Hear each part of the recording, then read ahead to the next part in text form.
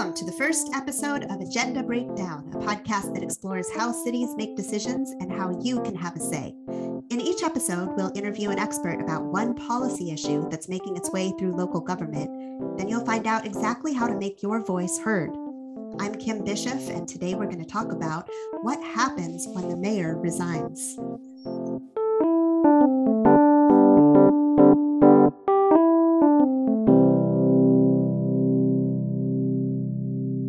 On August 27th, San Luis Obispo Mayor Heidi Harmon made a surprising announcement. She would step down the following month, even though there was more than a year left in her term. Harmon had served as mayor since 2016. She left that role on September 21st to take a climate advocacy job with a nonprofit in Santa Cruz. Today, we're going to talk with Teresa Purrington, the city clerk in San Luis Obispo, about what happens next. How will San Luis Obispo fill the city council vacancy left by Mayor Harmon's early departure? Welcome, Teresa. Thanks for talking with me today. Thank you for having me. So as city clerk, you work inside City Hall, and part of your job is going to city council meetings. What do you do with those meetings? So my job in the city council meeting is to take the minutes and generally ensure that the meeting runs smoothly. Were you at the meeting on September 7th, a little over a week after Mayor Harmon made her announcement? Yes, I was. And what happened during that meeting? So the council had the opportunity to vote to make an appointment to fill the vacancy or to hold a special election to fill the vacancy. And what factors were they considering when they made that decision?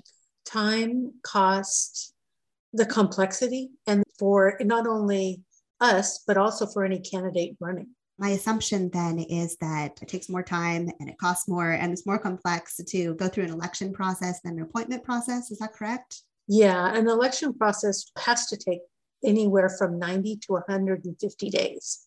Okay. And so what did they ultimately decide?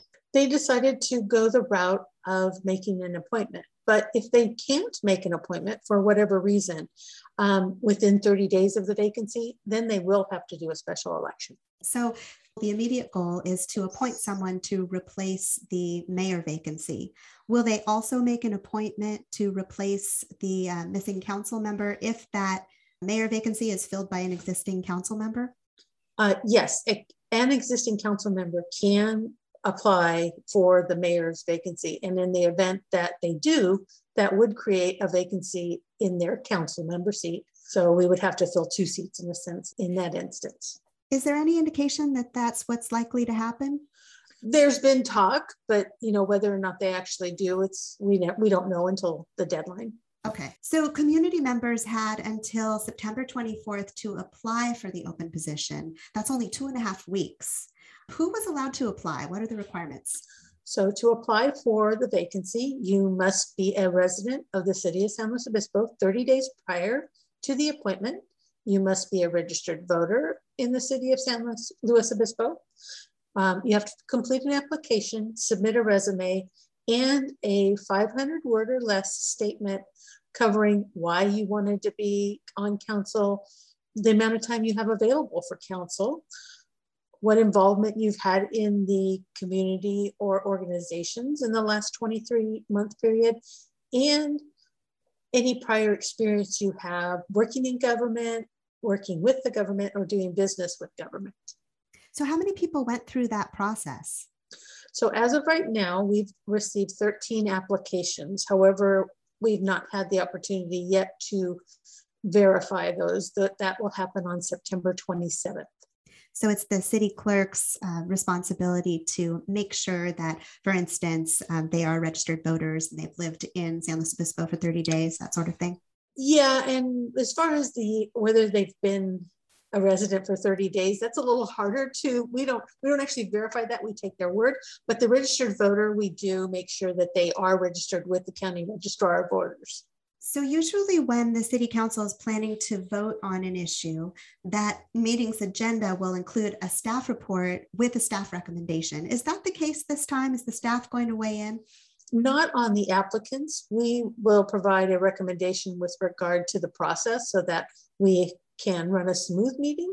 But as far as the applicants are concerned, no, it's just a list of who applied and here's the information they submitted.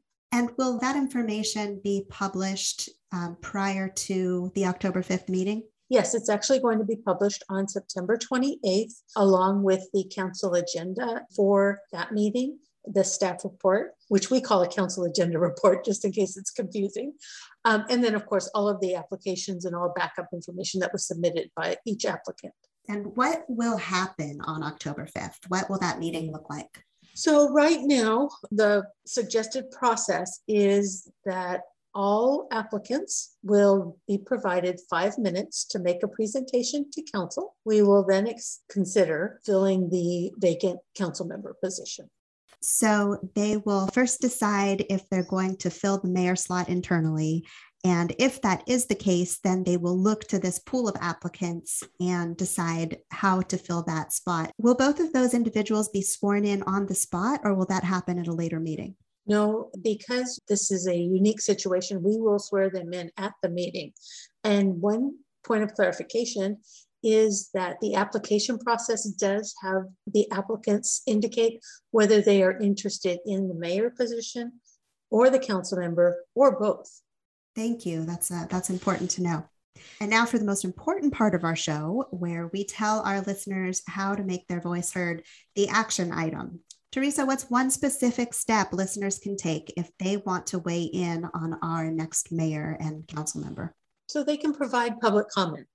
And we offer many ways for the public to provide public comment on this item and on any item on any council agenda. The best way to do that is to either send an email, a letter, a voicemail to City Council. And all of the information on how to do that is listed on the cover of every agenda. Thanks so much, Teresa. I really appreciate you being here today. Thank you. Okay, so here's your action item. September 28th is when these applications will be made public. Go ahead and read through them and share your thoughts with City Council through email, voicemail, or public comment. You can find a link to the City Council agenda on the city's website. We'll also post it on our Instagram at Agenda Breakdown. This episode was produced by Francisco Martinez with original music by Wes Bishop. Huge thanks to Patty Pyburn and Marisa Waddell for editing help and general awesomeness. That's all for now. Have a great week.